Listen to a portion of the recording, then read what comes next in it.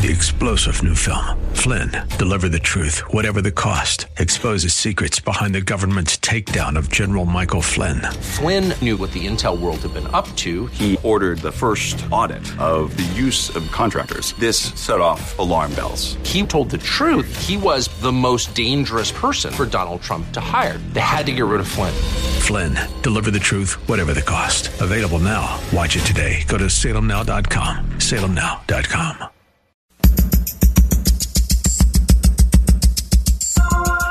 Live from Northern California, it's Lifeline with Craig Roberts. He's the host of Northern California's longest-running conservative talk show. He's a man with a message, a conservative with compassion. He's Lifeline's own Craig Roberts. What, me again? My goodness, they barely get a break. I've got the honor of having our illustrious operations manager driving the controls here this afternoon. And I'm just thinking, Mike, we just did this like 23 hours ago. We don't even give them 24-hour respite and just boom, right back in again, huh? Yeah, that's what I'm thinking. Right. Well, hey, just kidding. It's always a delight to spend some time with you, wherever you might be headed on this Thursday, put the specs on here, 19th day. Time flies when you're having fun. 19th day of October, and Craig Roberts keeping you company right up until 7 o'clock tonight. Hey, we've got a great guest for Church of the Week coming up. Boy, are you going to be blessed by this conversation. Pastor Manny Pereira. He's funny, he's brilliant, he's engaging, and he's somebody you won't want to miss. So stay with us for that conversation coming up tonight in the 6 o'clock hour. We'll also have our dear friend from the Pacific Justice Institute, Brad Dacus, drop in for an update on a major victory out of the city of Seattle, Washington. And Dr. Stephen Quay will join us. October is Breast Cancer Awareness Month, and there is some startling new research available that kind of hones in on some of the early developmental issues related to breast cancer, particularly among prepubescent girls. And when I tell you what it is, you're going to think, how come nobody ever talked about that before? That makes perfect sense. Yeah, it does. We'll share with you what that is coming up a little bit later on in our conversation. My next guest, had the court system had their way, would be talking to us from a telephone located on a wall inside of a prison. He, in fact, cleared back in 1977. This is before cell phones, the internet, and Elon Musk. Had been sentenced to a life sentence, and little did he imagine when the gavel came down and that sentence was delivered that 10 years into his life sentence, he would go from serving a life sentence to experiencing eternal life. And in fact, escaping the most important penal system that all of us may potentially one day face were it not for the saving grace of Jesus Christ. Gene McGuire joins us. Gene is the author of a couple of books, Unshackled, From Ruins to Redemption, and a new book called Life After Unshackled. He is formerly, as I mentioned, incarcerated for life on a murder charge after having served, get this, 35 years. And Gene, God bless you. Thank you so much for being with us on the program today. I just got to wonder at the onset, I was looking at the dates from the time you were kind of coerced by a public defender attorney to plead guilty on the argument that you'd get off with a reduced sentence, which turned out not to be the case at all. But ultimately, when your case was reheard and the judge looked at all the facts and said, you know, this guy is really more of a victim of circumstances than the perpetrator of first or second degree murder. And he announced that he was going to commute the balance of your sentence, and you were now suddenly a free man, having been first incarcerated in 1977. You walked free in 2012. As I say, so much of the world had changed. That must have been a difficult, at least at first glance, a difficult transition for you. Yeah. Well, thanks for having me on your show, and so appreciate that. I definitely, one of the things that I tell people that obviously 10 years into my sentence, someone had the courage to come up to me and invite me to a revival service that was going on in prison in 1986. I had about 9.5 years in on the life sentence, and I went over to this service and I heard the gospel that Jesus died and was buried, rose again, and he in him there's eternal life, and the guy says real men make commitments, and I made a commitment. 3 days later, it took hearing the gospel for 3 days straight that it went to the historical character too. Yeah, he did it for other people, and then it came to a point where it was personal, that I sat there in that pew and I could not get away knowing that Jesus died for me and rose again, and he has given me eternal life. So I was born again and saved, and I just could not imagine life without the Lord. But along the way, I just realized that relationships are the most important thing about life. Projects are going to fade, trophies, accolades, certificates, accomplishments, they're going to fade away, but relationships that we build are eternal. So that was kind of my foundation of walking with the Lord, is build relationships and share this testimony that the Lord saved me and delivered me from drugs and all that other garbage that I got involved in. And I tell you what, when I got out of prison, I had a lot of friends and a lot of relationships waiting for me, which really made the transition so much easier. There was, like you said, the cell phones. Never held a cell phone before.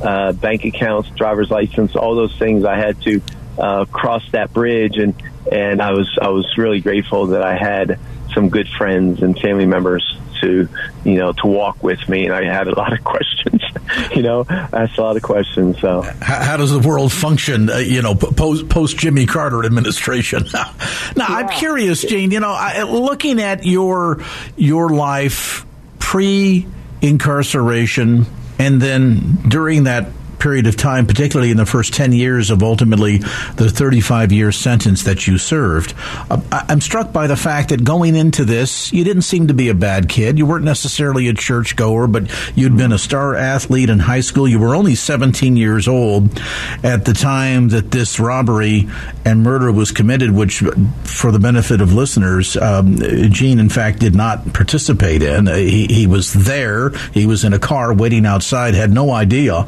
ultimately what his cousin was up to. But I can imagine for someone that's 17 years old, you got your whole life ahead of you, and you go on trial for a murder that you did not technically commit, and you were handed down a life sentence. That must have been, to a 17-year-old, felt like eternity. Even when my attorney, public defender, like 90 days into my arrest, he had told me the best thing I could do is plead guilty to murder. I could be out in 10 years.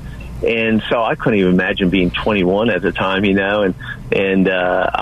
So I did, by counsel, his advice, and I didn't have any outside counsel or anybody else to advise me. I was in a juvenile center with 10, 12, 13-year-olds, and I was often a small little 15 cell juvenile center. So I really had nobody to draw from, or as far as the courts and what should I do, and some of the jailhouse stuff you can get in the bigger prisons where guys are always schooled in the law library. But so I pled guilty, and 6 months later he sends me to life without possibility of parole. In my mind, I'm thinking I'm going to do 10 years. I was just so naive, and I was so ignorant until I got to the state prison the next day. I turned 18, and then the next day they transported me to adult corrections facility, and I started meeting other lifers in Pennsylvania, where I served my sentence. Life means life.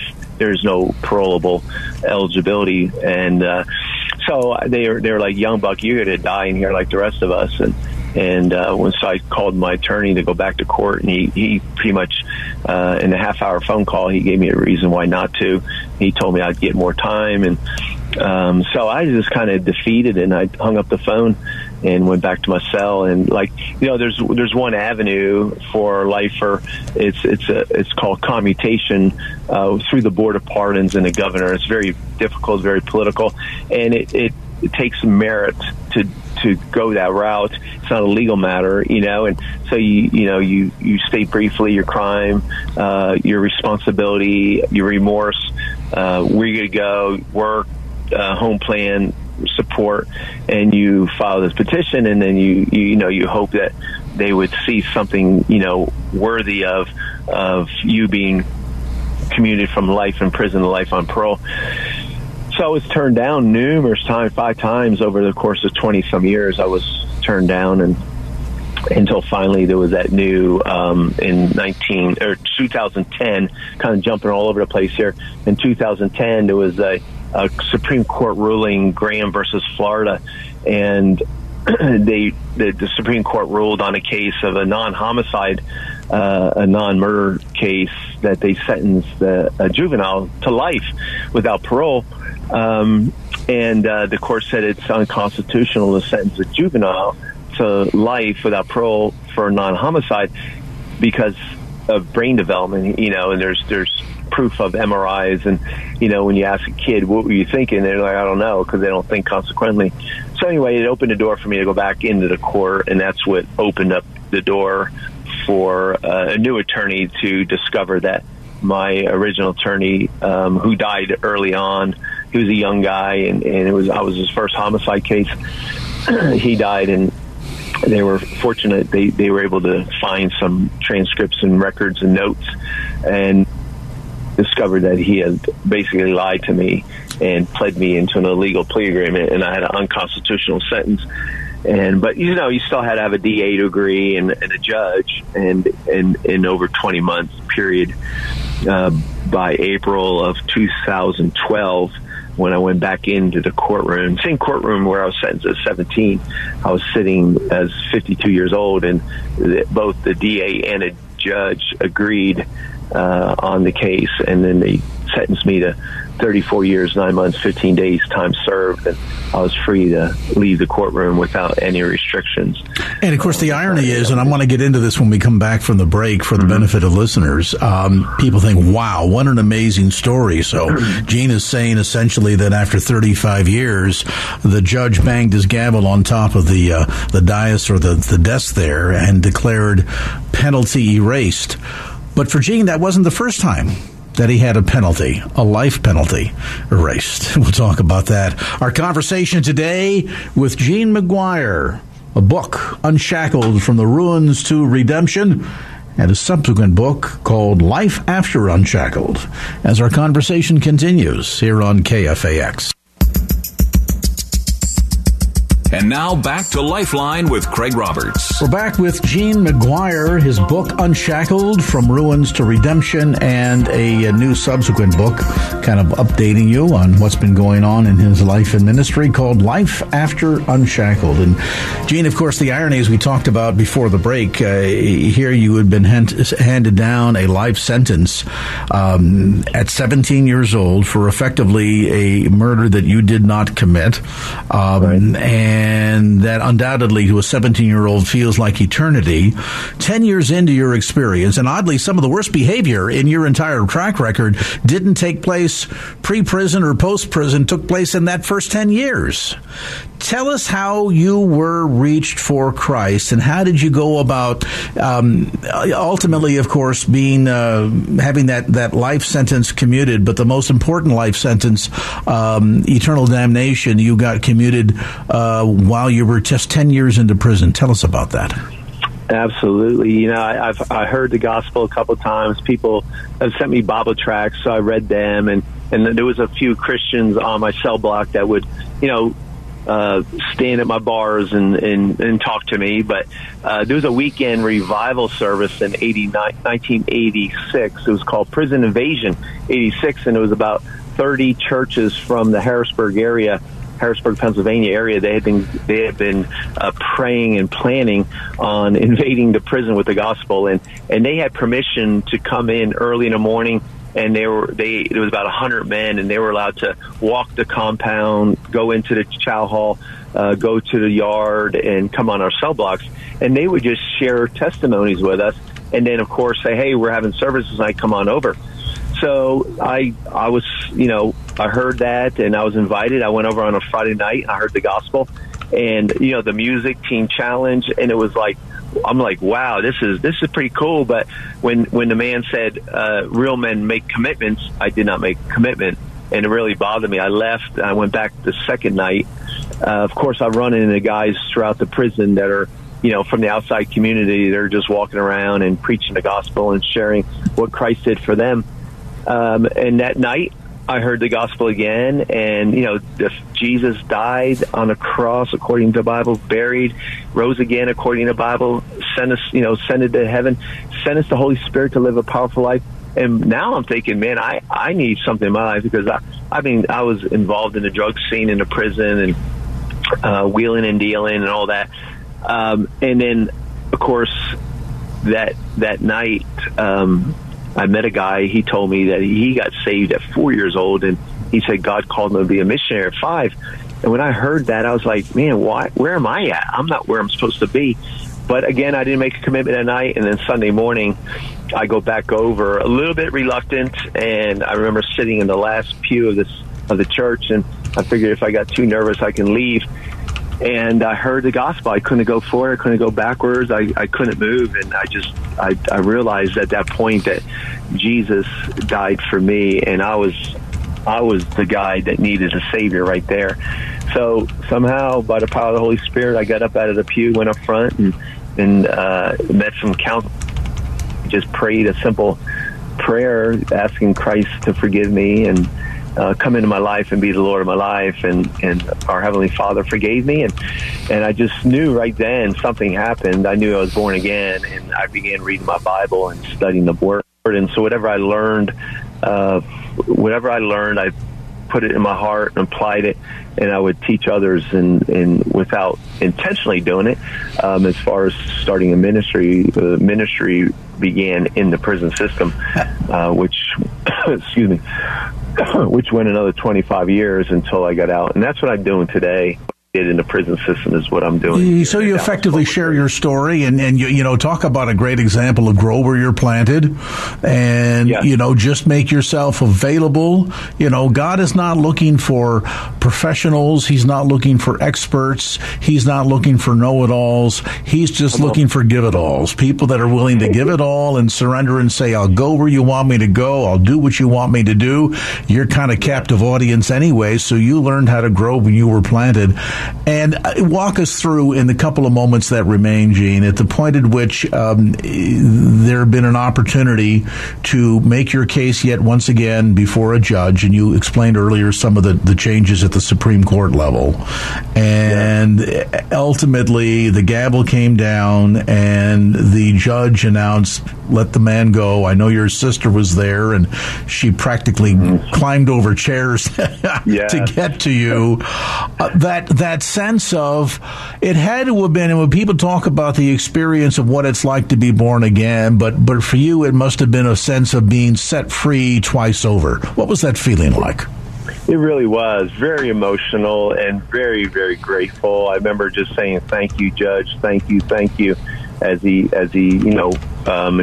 he never, well, the one thing he never did, he never hit the gavel, and he walked off the bench, which I'll tell you right now, we went, after a couple of days later, I went back to the courthouse, and the officials that were running the courtroom, we sat down with them and had coffee, and I thanked everybody for supporting me, and they told me that, did you notice that the judge never closed the court?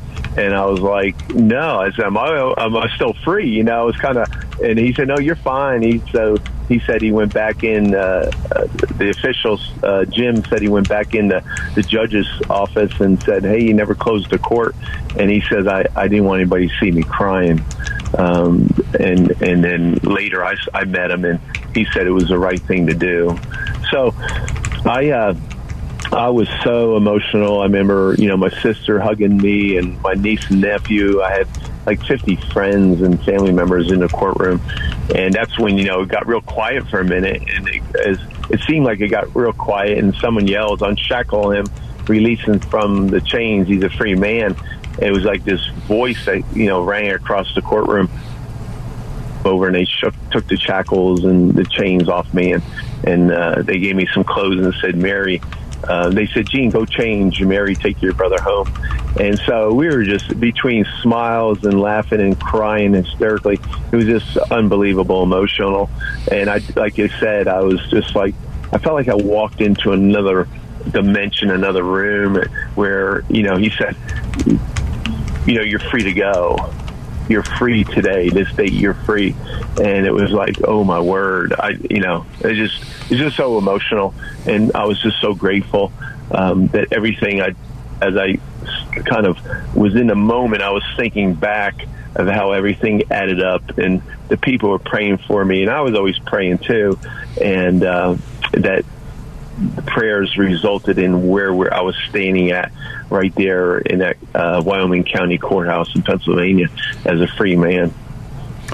And you have gone on, as we've shared, to share your testimony. You go to men's groups. You go and talk to youth groups. You go and talk to kids at high schools, kids that are even in juvenile detention programs, to give them an insight, give them some wisdom, and most importantly, give them the good news. And it's exciting that you've had a chance to get a whole third lease on life, from a life sentence to receiving eternal forgiveness to now being having two sentences effectively commuted. One, by the way, we all share if we're outside of the bonds of Christ. And if you want to get more information, as I mentioned, Gene's got a couple of books out: Unshackled, From Ruins to Redemption, his first book, and then more subsequent and recent, Life After Unshackled, and both information available for you on the web at GeneMcGuire.org. That's Gene, Gene, GeneMcGuire.org. And Gene, we appreciate the time and you sharing a bit of your story, and what a blessing it is to know that you have not only been unshackled, but twice forgiven as well. Thank you so much for your time. 5:30 from KFAX. And now back to Lifeline with Craig Roberts. I mentioned at the outset of tonight's program that October is Breast Cancer Awareness Month, a topic that is a sensitive one for me because within my family, my godmother had been diagnosed with breast cancer. This is first in the 1970s, and subsequently had a partial mastectomy, and then about 20 years later it reared its ugly head for a second time, and ultimately she ended up succumbing to a different form of cancer, ovarian cancer. But there's an alarming rate of women in America that, for all the knowledge that we have, are continuing to be diagnosed with breast cancer year after year. And by the way, an issue that doesn't only affect women, but even men. Last year alone, 250,000 breast cancers were diagnosed, and it happens year after year after year.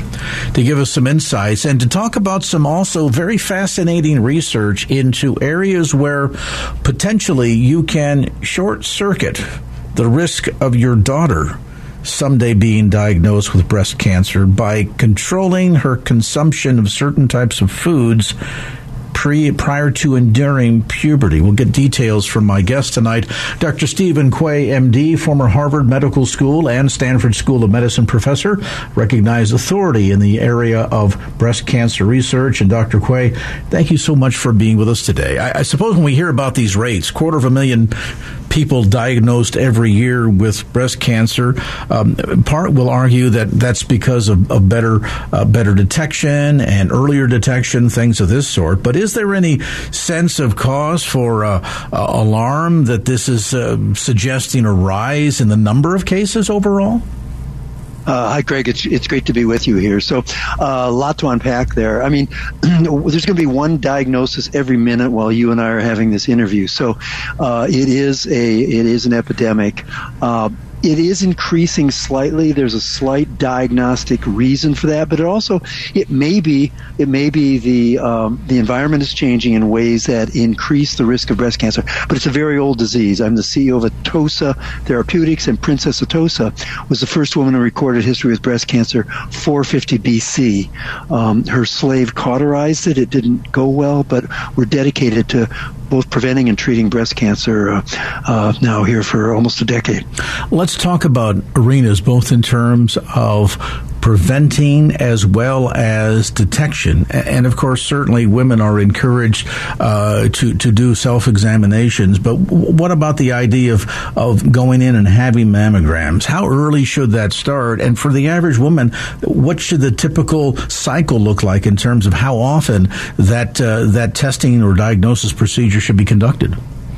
Yeah. So look at, and just again to back up here. So I founded this company about a decade ago on the premise of why isn't there a Pap smear for breast cancer?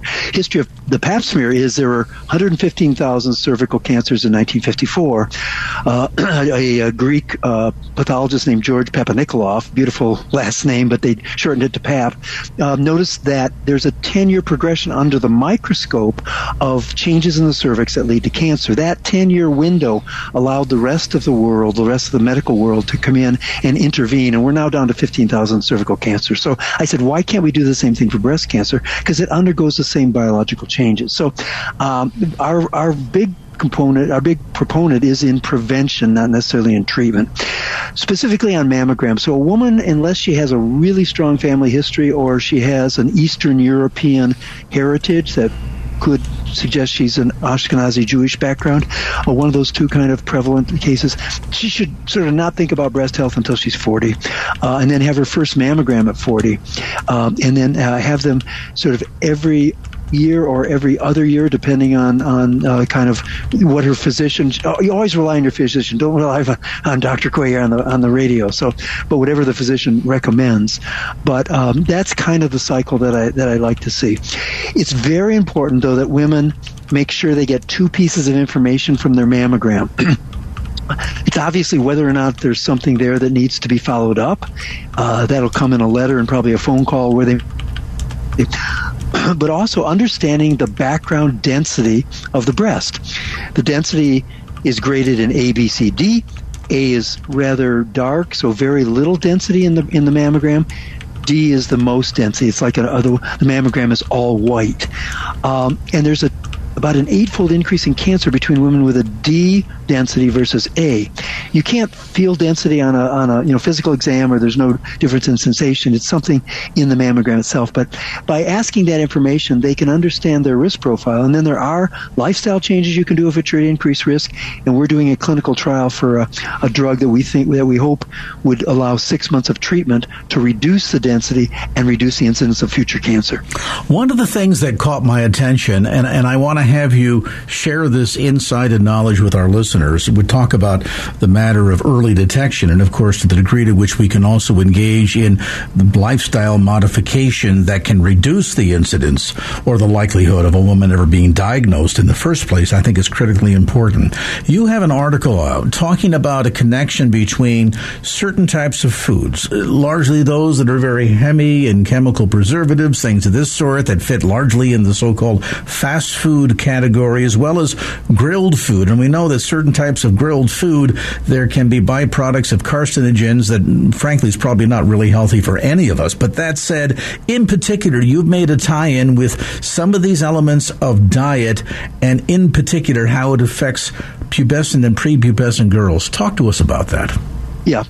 And let me give you a slight correction there. So the findings in this study tied together something that I've been talking about for almost 20 years, which is that the time of puberty, when the breast of a girl who, pre-puberty girl, has literally one little cell for each of the 12 to 14 lobules that will end up forming the breast. Each lobule makes milk, and then the ducts go to the nipple, and then that's how you feed your children. So there's 12 cells to make 12 lobules to make an adult breast. And, over a 3 to 4 or 5 year period of time, all of that is going on, and that's a lot of cell division and a lot of mischief, a lot of genetic mistakes can happen in that period. So that window of time for parents is really a very important one, a vulnerable period, in my opinion, 20 years ago. I said this. So, for example, you would, unless it's absolutely desperately needed, I would never X-ray the chest of a girl going through puberty. You get a cold, and the first thing they do is they want to get a chest X-ray. I strongly don't recommend it. So what this paper does was looked at the diet aspect. So it's not quite the preservatives. It's something very specific, Craig. It's very interesting from a scientific point of view. So if you take proteins or so you got macronutrients. It's either a protein, a piece of meat, or fats or something like that. You add some sugars, and then you cook it at very high temperature. That's the combination. So what you need to think about is the skin of the turkey at Thanksgiving, right? And it's probably one of the most tasty things for humans that ever existed. I think we evolved that because we were, if you didn't cook your food really harshly, you might die from food poisoning before refrigerators. But anyway, the combination of proteins and lipids and sugars and high temperature leads to these things called AGE. They're all capital letters. It's got a fancy name, but basically they're a bunch of chemicals that do really bad things to the kidneys. They do bad things to the brain. And now in this paper, they do bad things to the breast during puberty.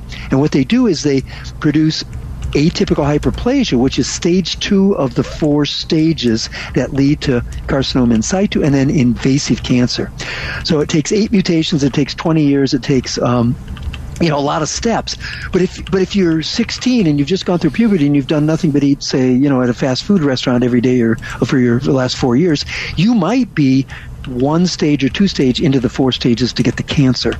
So fast food elimination in that time frame, at least, is a really good idea and so I'm on the school board of a school here, and we have a lunch program, and we're gonna go in and we're gonna actually try to eliminate these. There's a non-invasive skin test. You can take a little device and put it on the skin and measure the AGE chemicals in our girls going through puberty and that.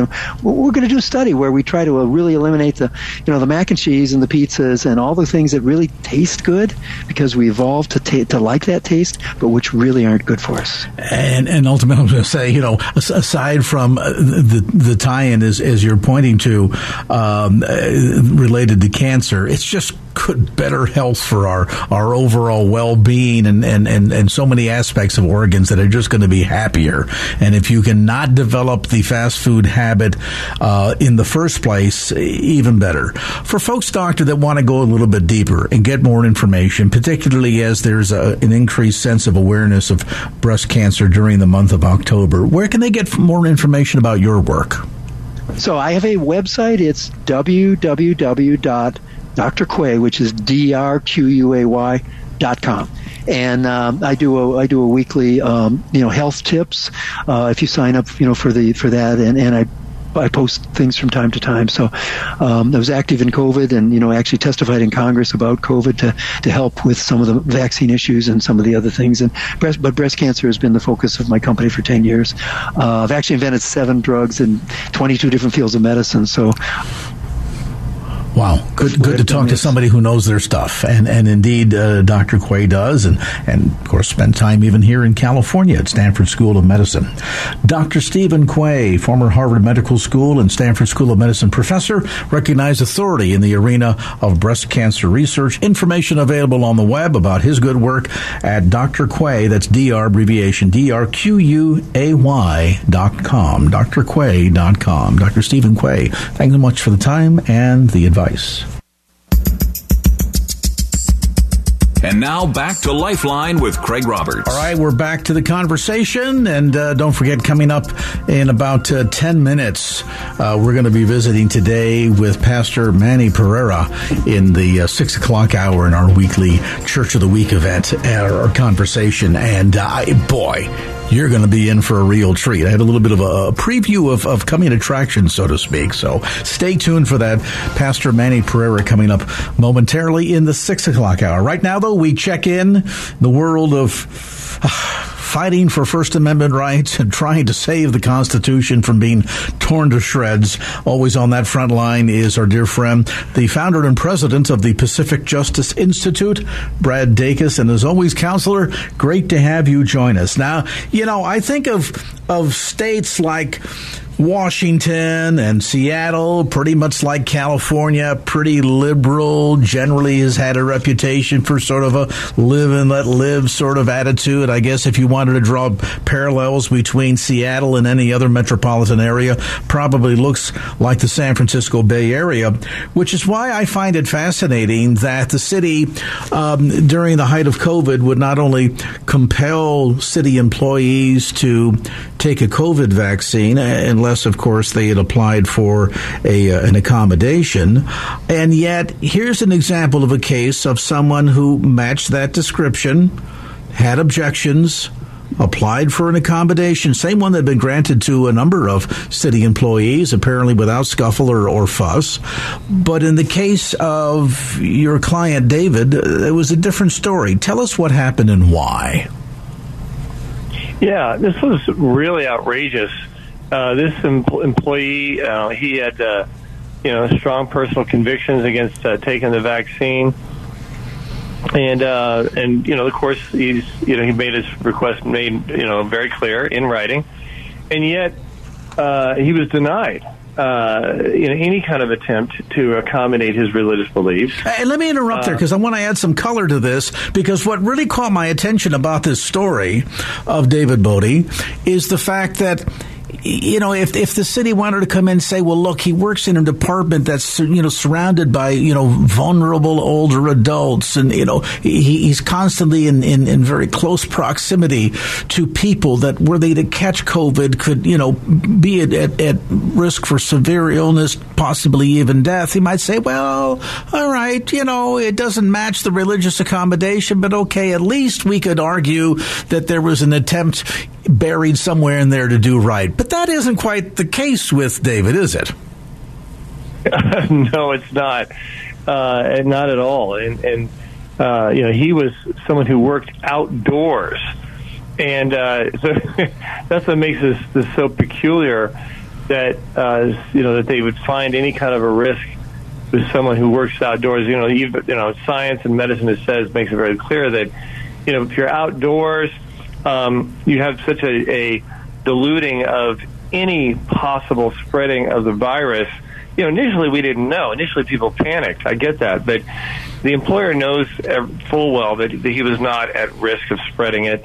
And even then he was someone who even had a natural immunity. So he was actually better than those who were vaccinated. But that's science, that's fact. And they were basing their decision on something else, which I believe is unfortunately all too common, which is a disrespect for people of faith and religious convictions, especially those who are part of what I call the new vax cult. And full disclosure here, Counselor, if you would please, are you suggesting then that you were not concerned of any potential risk to the trees that he would come in contact with? Yeah. Yeah, you got to explain that, Brad, to the audience, because that feels like an inside joke, and it isn't really, but it adds more color to the severity of the approach taken by the city of Seattle. Yeah, I mean, he's an arborist. Got to protect those trees. And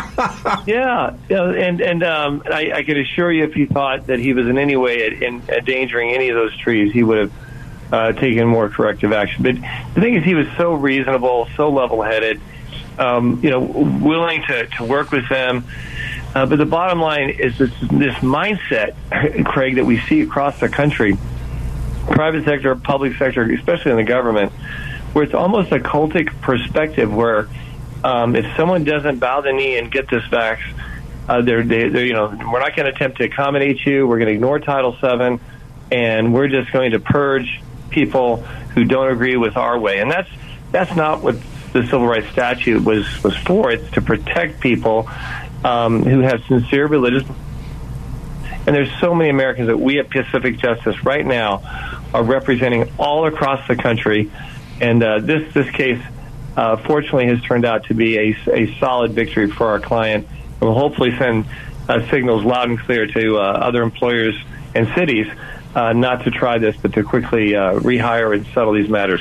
And, what's particularly problematic about this, and as much as I drew the comparison between the Bay Area and Seattle earlier to suggest that, liberal, open-minded, they should not be at all have an issue with an arborist who says, I'd like to have a religious accommodation. But, contraire, that just because they will present themselves as being liberal and open-minded doesn't mean that they are fair-minded. In fact, quite often it demonstrates a decided hostility toward people of religious faith, and this certainly demonstrated in this victory in the city of Seattle, state of Washington, garnered by Pacific Justice Institute. And of course, Brad, you guys do this all day. I mean, this is kind of SOP for Pacific Justice Institute and standing up for people and individuals and churches too that to one degree or another have been victims, have been on the receiving end of discrimination largely based on faith.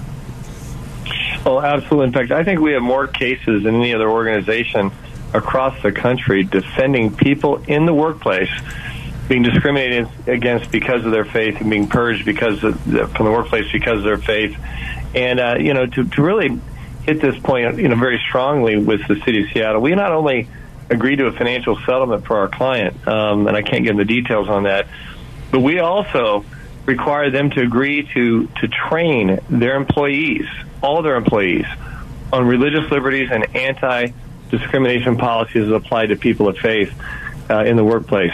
We're trying to set up Seattle as a model for other cities to follow and not to fall into the same trap.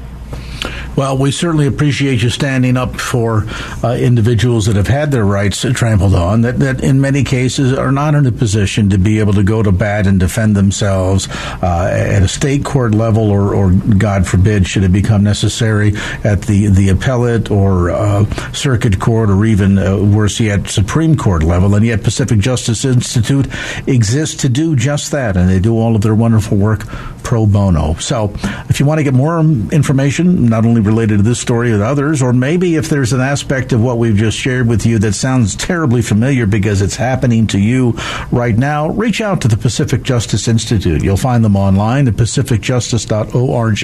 That's pacificjustice.org. Or even better still, as you're thinking about your end-of-year giving, we're here in the fourth quarter. Holidays will be here. You got a lot of stuff you're thankful for. Want to kind of get in that final opportunity, get some tax write-offs during the conclusion of this year. Think about considering a gift to support the ongoing work of the Pacific Justice Institute. Online at pacificjustice.org. Our thanks to constitutional lawyer, founder and president of the Pacific Justice Institute, Brad Dacus, for that update. 6 o'clock from KFAX.